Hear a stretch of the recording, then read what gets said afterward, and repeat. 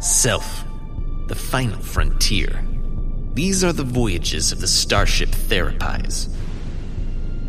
Its continuing mission: to explore strange inner worlds, to seek out new insights and new realizations,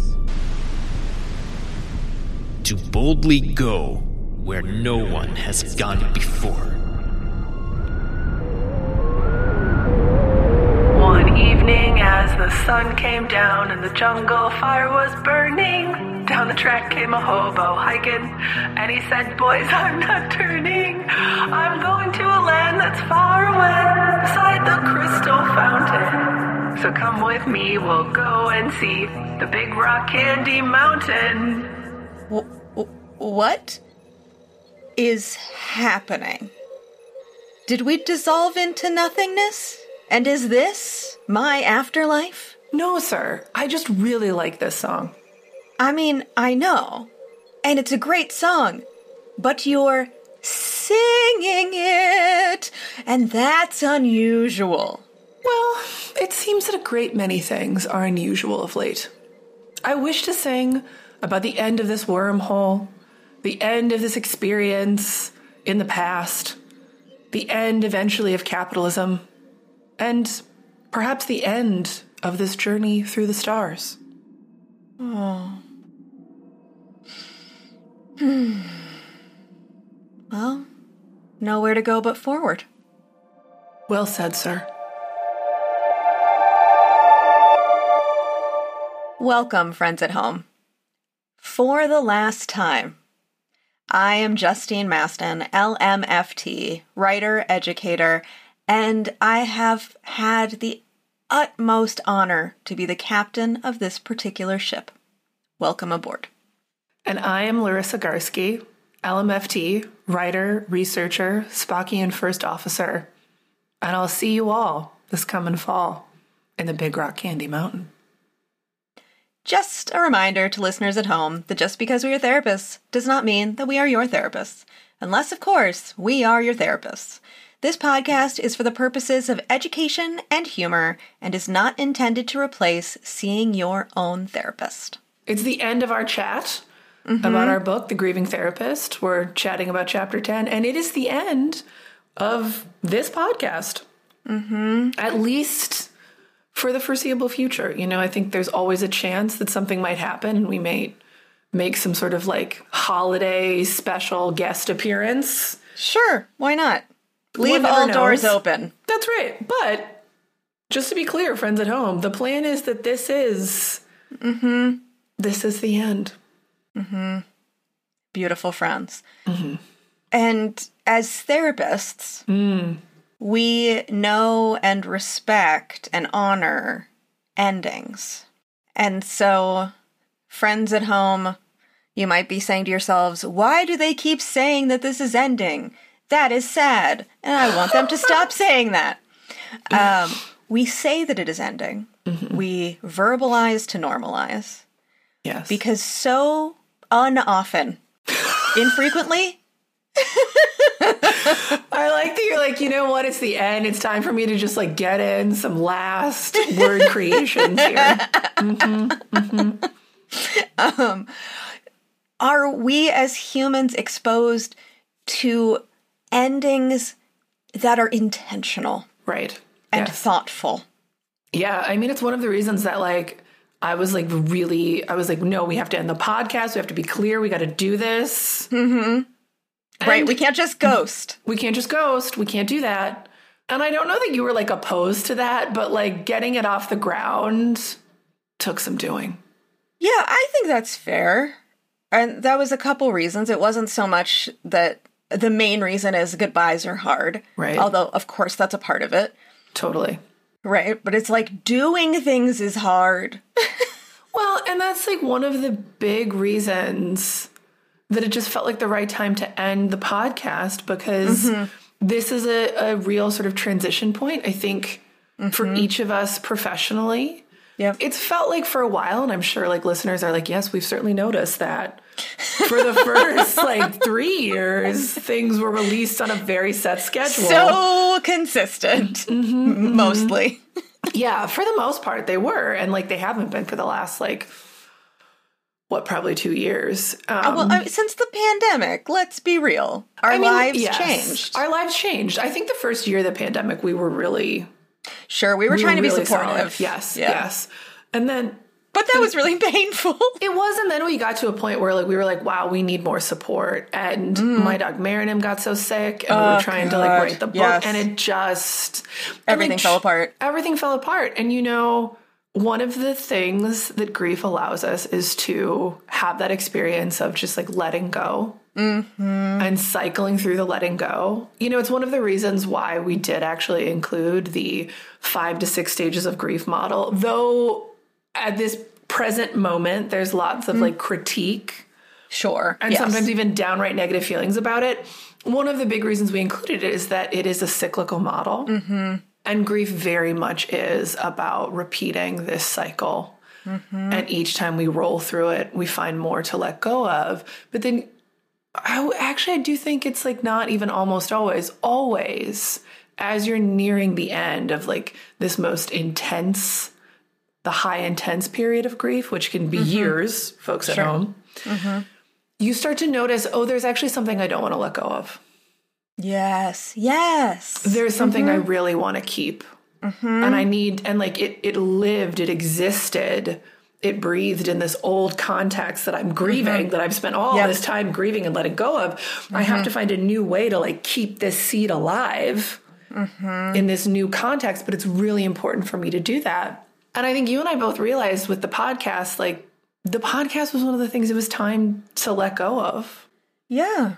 And for me, on a personal level, one of the big reasons for that is that when I think of the podcast, I know where the story's going, and I love it. Yeah. I think of the podcast in my old apartment, and I think of it as being a podcast that I'm recording with Marin very much there.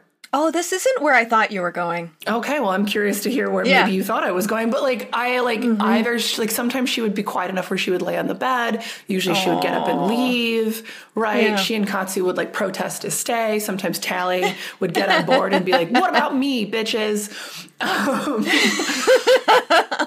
And that's how I think of the podcast. And I realized, that's how I always want to think of it. I don't want to think of it transitioning. Like Merlin is a beautiful, wonderful boy, and he has like many like connective experiences with me, with you, with us. But the podcast isn't one of them. In fact, that the whole apparatus kind of frightens him. Which makes sense. So much in life feels terrifying to his because system. He has global terror or whatever the vet's diagnosed him with. Global fear. It's like PTSD for dogs. We call it global fear.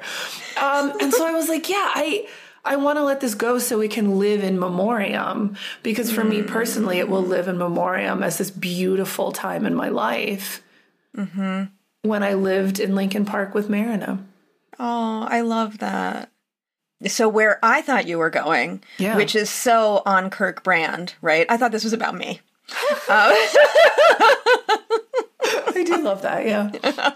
Well, because when you moved to Chicago, I, in all of my punk rock stoicism, totally was like, well, we're not friends anymore, or like we're not going to be friends anymore because that's just how things are.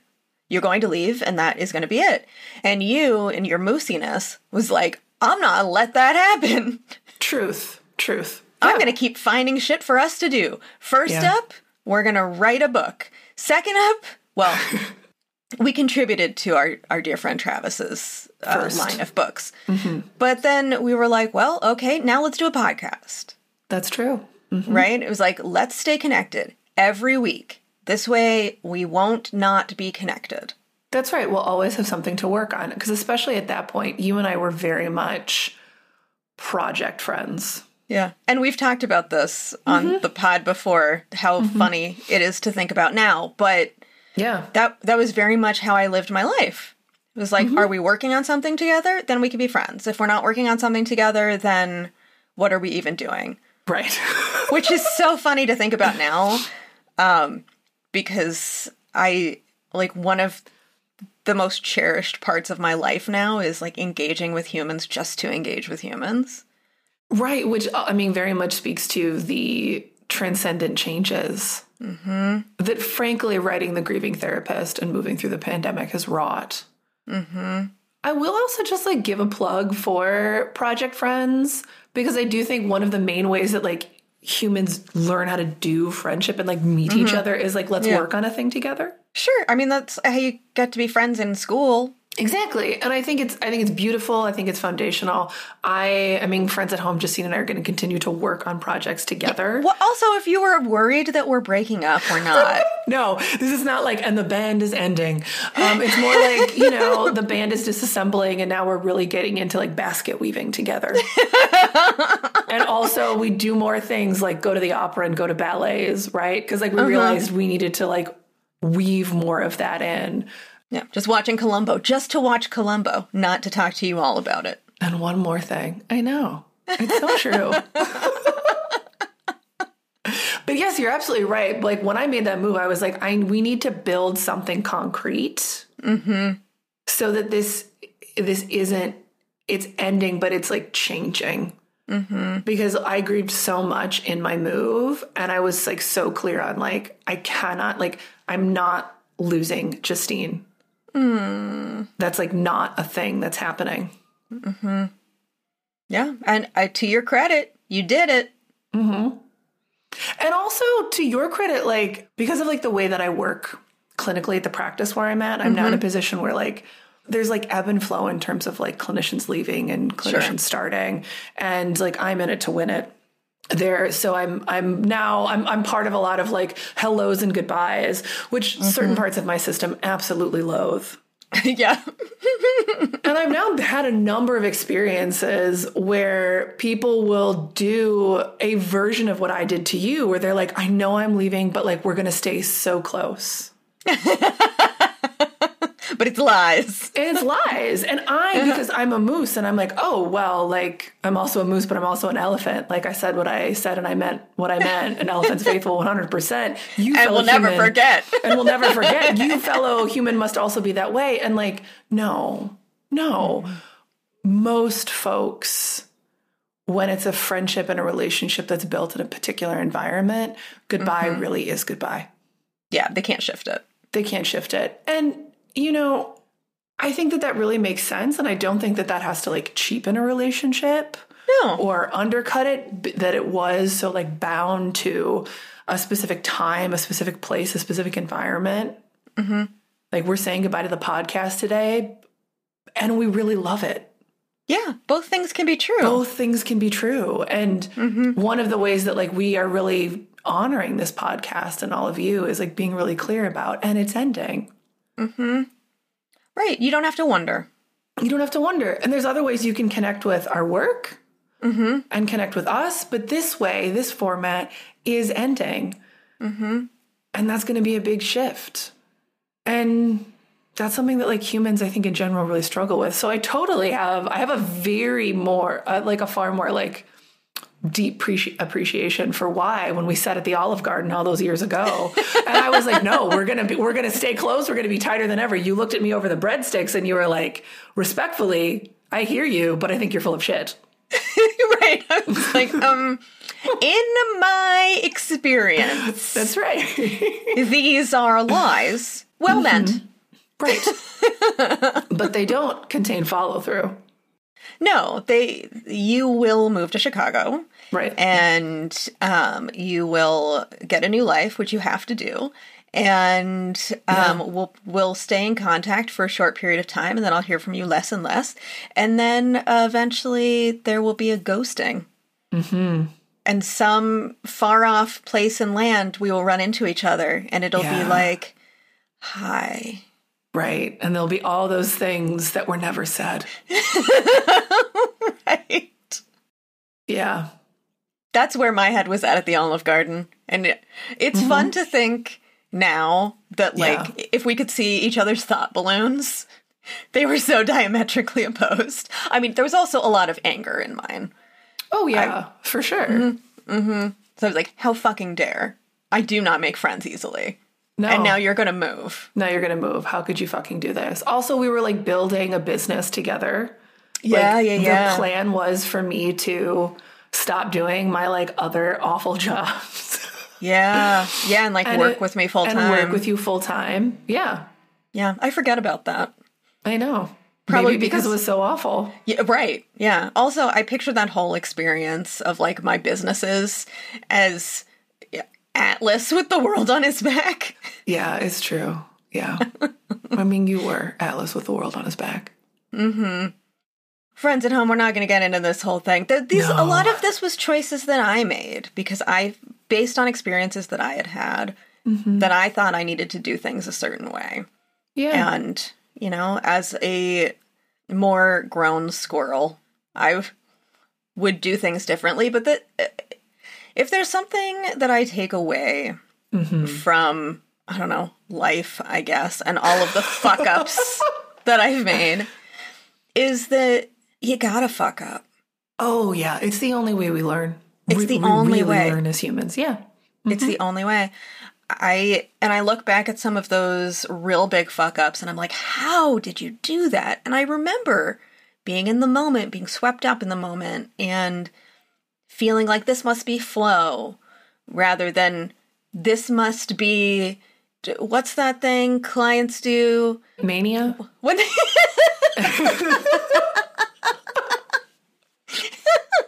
when they don't think something through. Oh, impulsive. I was talking about impulsivity. But I do love that you went to mania. I went right to the DSM. Friends at home, you'll be hearing this long after we recorded it, but I am currently going through the remains of my mother's estate. Yeah, you are. And there are ways in which it is definitely a little bit of manic energy over at my house. Here's what I say sometimes clinically, and now I'm saying in this professional podcast setting.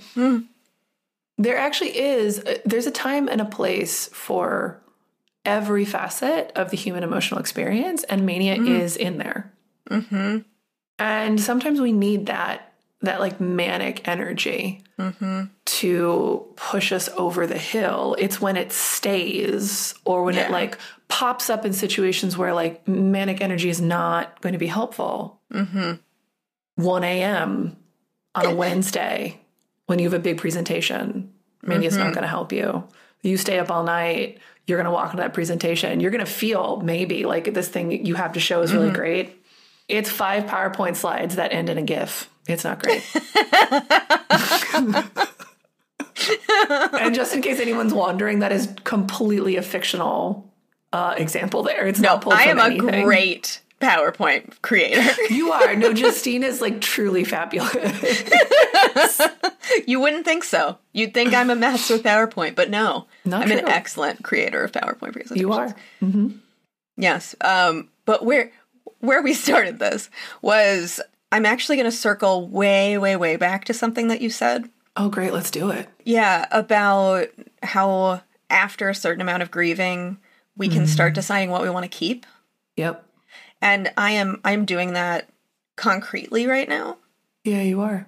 And I'm literally going through 40 boxes of things, and I am deciding with my own 2 hands that are covered in gloves and my face that is covered in a mask, what will stay, what will be given, and what will be sold. Yeah. It's such a different experience than when I did this right after my mom died. Yeah. There was definitely manic energy then too, but it was so different. I felt no equanimity in any of it. Right. It was chaos. It felt like chaos. Yeah. That's how I remember it, as like a bystander. Yeah. And now, you know, for one thing, I'm in my own home, which before I was at my mom's house and her storage unit, and there were like bunches of people helping me, and like the antique dealer that would come by, and oh my God. And now it's literally me and the memories of my loved ones alone in my home. Yeah. With time. And sure, there's a little bit of manic energy, like, okay, I'm going to go get another box. What's in here? But there have also been some really beautiful moments that I wasn't expecting. Yeah. Of finding something. I found something that I set aside for you. Oh, a surprise? Oh my God. When we were cleaning out the storage unit, I was like, oh, she needs this. But I couldn't remember which box I put it in. There were 40 fucking boxes, but I found it last night. Oh my God, that's so great. So I set it next to the Wind and the Willows dude I want to give you. Oh, I'm excited. I have no idea what this is, friends at home. I mean, the Wind and the Willows dude, I know, but like this other thing, I don't know. But there've been things where I'm like, oh, okay. And like, I'm learning more about my mom. Yeah. I'll probably learn more about my dad too, but this is mostly my mom's stuff at this point. Like, I knew that she loved the 1939 World's Fair. Yeah. But I never asked any questions. I never looked into that. I never wondered why. Right. You know, I've been reaching out to people to let them know I have this stuff in case anyone, you know, would like to take something. And I mentioned she had World's Fair stuff, and I had a bunch of people be like, oh, me. And I was like, okay, it's the 39 World's Fair. They were like, oh, we only like 1893. Wow. Okay. But wait for it, because Okay. there's insight here. Yeah. 1893 was the Chicago World's Fair. These people live in the Midwest. Sure. My mom is from the East Coast. Yeah. The 1939 World's Fair represents a time when the world was paying attention to New York. Okay. And I think that, like, sparked something for her. Yeah. You know, a world that had thrust her community in many ways out wherever they were. Yeah. Was like, hey, we're all coming to New York City, land of the Jews. Mm-hmm. And I don't know that she could have said. Articulated that, yeah. Yeah, but I was like, oh shit, I think that's a big part of what this is. Mm-hmm. This was history that was in her backyard, and she wanted a part of this history that was in her backyard. Yeah. And maybe it felt really hopeful. Like, I don't know much about the World's Fair in general, but my very sort of like mostly uneducated sense of it is that like it is about trying to feel hopeful about what humanity has achieved collectively and what we will achieve in the future. Yes, that's such a nice way to put that. And so that all these symbols represented hope for her. It's very utopian in a way. How perfect for this last conversation. Mm-hmm. Yeah, exactly. Because the last chapter of the book is about this realm of utopia, of meaning making. Because grief is one of the few ways that we actually change, both individually and collectively. Can we mindfully change? Can we change to create a more utopian version of the world? And if we did, what would that look like? It's been so lovely for me to find homes for these things. I mean, some people just want to buy something and they come and they take it and it's whatever. Yeah. But sometimes I get just a wonderful moment with another human. Oh, there was this man that bought a bunch of Mom's 1939 World's Fair stuff and actually just reached out and was like, I can't stop thinking about this one item. I'm going to come back for it. But he just wanted to know where they came from and wanted to know a little bit about Mom's story and just thought everything was so great and was going to put it in his home. That's real and, sweet. You know, Mom would love that. There was a woman last night. Mom had so many little figurines. Yeah. And she had a couple little circus figurines. One was a frog hula hooping, and one is a cat on a ball. And the cat on the ball looks so distressed. Yes, that cat on the ball is like so unhappy. But this person reached out and said, hey, I'm having a really hard time, and I feel like that cat on the ball really speaks to my experience. Oh. And I want us to be together in our struggle. That's really, I mean, your mom would love that. My mom would love that. Yeah, that would make her really happy. And that's what I told this person. And it might mean something to them. It might not. Like, obviously, the cat on the ball is what means something to them. But yes. I said, you know, oh my goodness, I'm so glad that, you know, Struggle Cat is finding this wonderful partner in you and that you can struggle together. And my mom would absolutely love that story.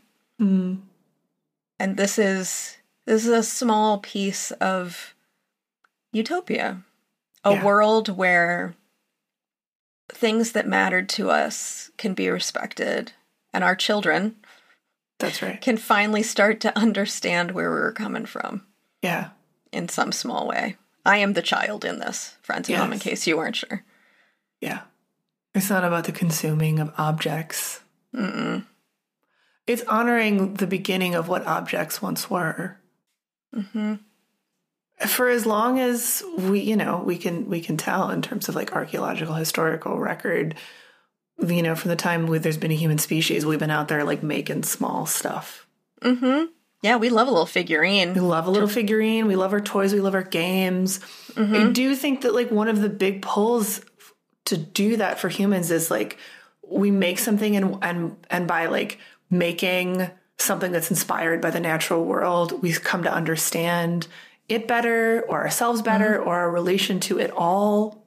Mm-hmm. Of course, modernity finds us at a time where like we're just so caught up in the construction and the objects we've constructed that we're just like losing sight of the deeper connection. But the answer isn't to just like get rid of objects, though I will say that's something that like I personally struggle with. Same. Part of that mania right after mom died was like just the complete fucking overwhelm of how much stuff there was. Yeah, there was a lot of stuff. Right? Like these 40 boxes I'm talking about, this is what's left. This is the remainder. I was so overwhelmed. I was like, chuck it all in a dumpster. I don't care. Right. Light it on fire. I can't do this. It's too much. And it all carried the vibes, the aura in the Frankfurt School, Walter Benjamin sense. It carried all these objects had energy. Yes. And some of the energy was because of like what they themselves were symbols of. Mm-hmm. But like, spoiler alert, friends, we're getting woo here. Some of the aura was like your parents. Mm-hmm. And it was, there were hundreds of these. Right. And the other people who had owned them. And the all the hands they'd been through and the generations. And, even now with the 40 boxes, I'll be getting ready for bed at night and I'll start to think about all of the ghosts, whether we want to think of them as literal or... I don't know, that which comes with an object. Mm-hmm. And I'll have to like do hands on heart and just breathe a little bit and be like, hey, yes, they're all there. Yes, they're all in the basement. You're okay though. Mm-hmm. They're okay. Right. But at that time I was like, just chuck it all in a dumpster. I didn't have the space to sit with each item and be curious about it. And like, we're at the point where I'm taking pictures of everything. I look it up to see if it's worth anything. Let's be real. Like, I am also... Yeah, no. I also need to give a shit whether something is actually worth money. Right. We're not in utopia yet. We live in a constructed reality of commerce. Yeah. Right. Mm-hmm. I know I'm going back to the World's Fair, but there's a lot of it. There is. But I can identify it now. As I'm looking through the boxes, I'm like, oh, World's Fair. Yeah. And that's kind of nice. It's like, aw, Mom, I know we can't share this now. Right. But I want you to know I can identify World's Fair shit now. This takes enormous time and space and energy. Yes. And one of the things that Utopia needs to have is support for that. Right. So it isn't just this like churn and burn mentality. Mm-hmm. Right. Get the antique dealer, get them to sell everything, get it all out of here, get your check, you're done. Person's dead, we're done. Right. What's the style? What's the new thing? What vibes with you? Mm-hmm. Sometimes I can like get there. Today I'm like halfway there with like, what is there some sort of underlying purposeful emotional theme of capitalism, or is it all just the worst religion ever? One of the things that capitalism facilitates is a certain kind of individualism. Mm-hmm. And when I really try to zoom out, which I'm really trying to do today, and my engines are not as strong, so just know that, friends. And I think about what I know about like human movement and communities pre-capital C civilization. Mm-hmm. It was lots of thinking like a hive. Sure. We would call it clinically today enmeshment, but like enmeshment was the thing. I didn't have a concrete sense of me. It was like me connected to everyone else. Do I want this shawl? I don't know. That's not super important. I don't even know if I have that kind of an awareness. I know it was my mother's and her mother's and her mother's and her mother's and her mother's. And so I just have it. Gots to keep it. There is a weight and a heaviness to that and a pressure. And capitalism is kind of like, well, fuck all that. What do you think you like? Now, the shadow side of that is like capitalism's like here to tell you what they want you to like. Right. It's like, get rid of that shawl, buy this $500 shawl. Right. Or buy this like $10 thing from Target. Don't think about how this was constructed. And you can buy yourself a new one in 6 months when you're feeling bad. But there is this like focus on like individualness in a way. And I guess we're getting to like what I think of when I think of utopia is an environment that cultivates and supports a balance between individual development and care and concern and presence for community. Yeah. Even when that community was like really challenging and perhaps hurt you repeatedly when you were growing up. Yeah. Yeah. Friends at home, two things can be true at once. And utopia does not mean the absence of hard things. That's right. It's just having support to deal with hard things. We say that much prettier in our book. We do. We also had like this like beautiful conversation about this during the initial like hybrid book tour that we did with Tonio. And you talked about like the process of being held, and that when you are held in your grief, it's such a radically different experience than when you just feel like you're carrying the burden of grief alone or under duress. God, sometimes I'm just really good at stuff. That's right. That is correct. But you know what utopia is? Utopia is having a best friend who remembers when you said smart shit and then says it later. I'm an excellent archivist. I mean, you truly are. My memory is a little bit garbage. It is something that I know I'm really going to struggle with, and I struggle with it a lot more now when I'm during like peak periods of stress. And when we're recording this is absolutely a peak period of stress. You know, it's like the lead up to the winter holidays, Hanukkah, the solstice, Christmas, New Year's. What a cube. And so like I just like I'm not like recording things in that archive the way I'm used to doing. So like the other night I was laying in bed and I was like, I know I use this particular metaphor in a session, but who is it with? Who is it with? Who is it with? Oh. And I just couldn't remember. Yeah. And then I had to sit there and be like, wow, you know, as I age, my brain will get tireder. And this will be a thing. And I was like, wow, that will be hard for me. Yeah, I'm so sorry. It is hard. That thing you just described, I have that quite often. Yeah. Where I'm like, fuck, that was really good. Who was that with? Right. Because, you know, a lot of our clients deal with similar shit. Yes. I mean, and we're all humans living on the planet. And, like, we're all experiencing human experiences. Human global awfulness right now, yeah. Yeah, so, like, it could have been one of these many people. I know. And then you just have to sit there. And like I did, I just laid there and I was like, all right, what a moment of radical acceptance. And some like, I don't know it's like grieving. Not like intense grieving. It's not like I'm losing my memory. But it is slowly letting go of a younger version of my corporeal form.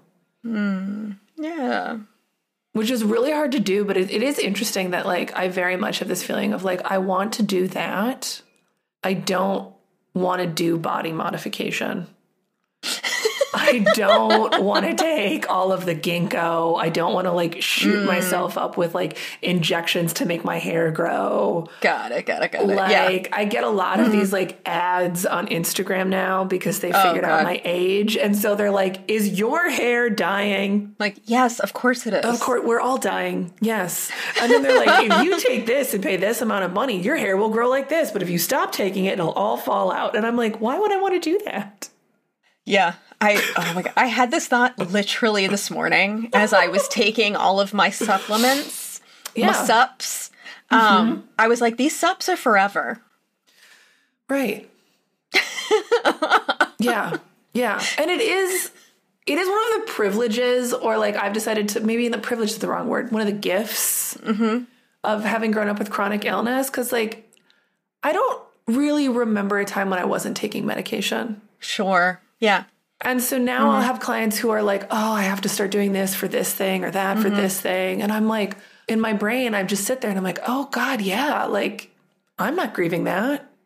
Right. That's just life. That was just life for me. And when I was really little, it was like, well, I either don't breathe and die or I do this thing.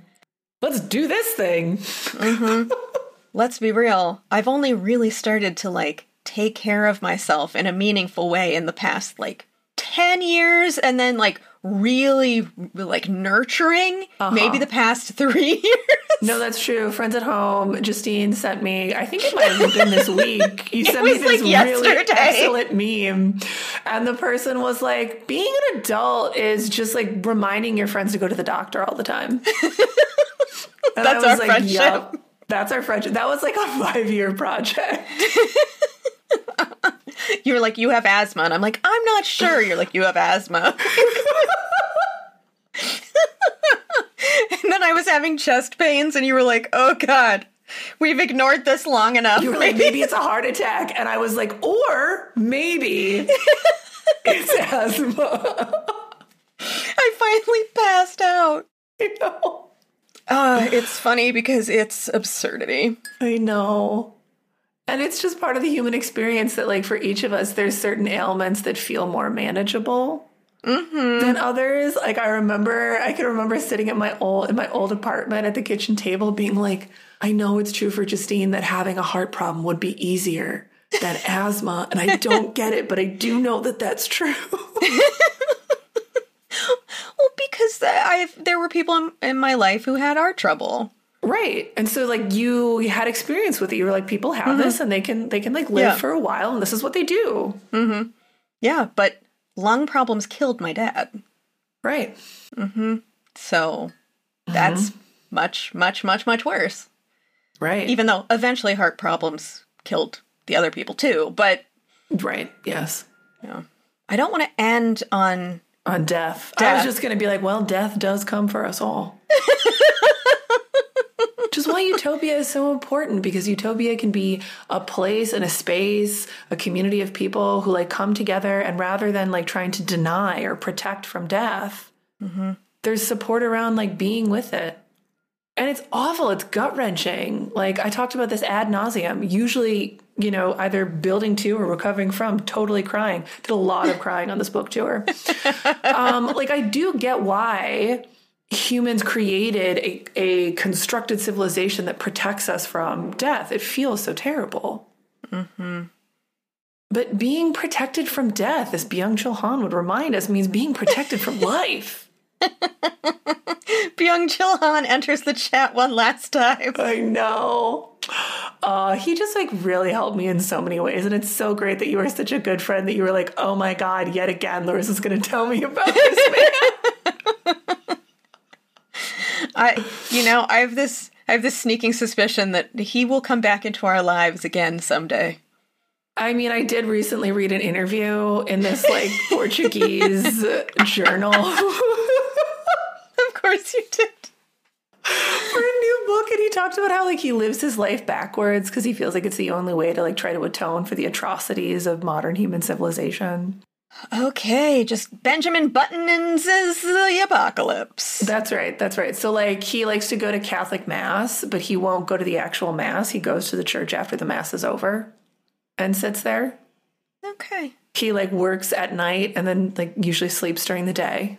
Oh, I see. I see what he's doing. Okay. Yeah. Yeah. He's soaking up the spirits. Yeah. And with that. With that. Oh, it is time to end. So, friends at home, thank you so much for going on this multi-year journey with us. We truly look forward to continuing to connect and share our work in different ways in the future. And we hope this has been an inspiration to you to make the changes that you need to make in your life, or to connect with people that you've been missing, or to just hold space and play. Give yourself permission to play. Thank you for the memories, everyone. It's been a wonderful journey. Oh, that's beautiful. There's nothing I can add. One last time, we may have been at the helm of this ship, but we know who really kept us running. Thank you to Lieutenant Catherine Mandycat Duthie, who designed our beautiful cover art. Thank you to our fabulous producer, Lieutenant Kyle Rebar, who also did our theme song and then revised it. Finally, thank you to executive producer, Lieutenant Commander Brian Therens. Truly, we couldn't have done this without you. You are welcome to keep following us on social media. We would love to stay in touch. Instagram's the best way. You're welcome to leave us a rate and review if you want to influence future people to discover our back catalog. And please do pick up our books. We really would appreciate it. Starship Therapies, Using Therapeutic Fan Fiction to Rewrite Your Life. And The Grieving Therapist, Caring for Yourself and Your Clients When It Feels Like the End of the World.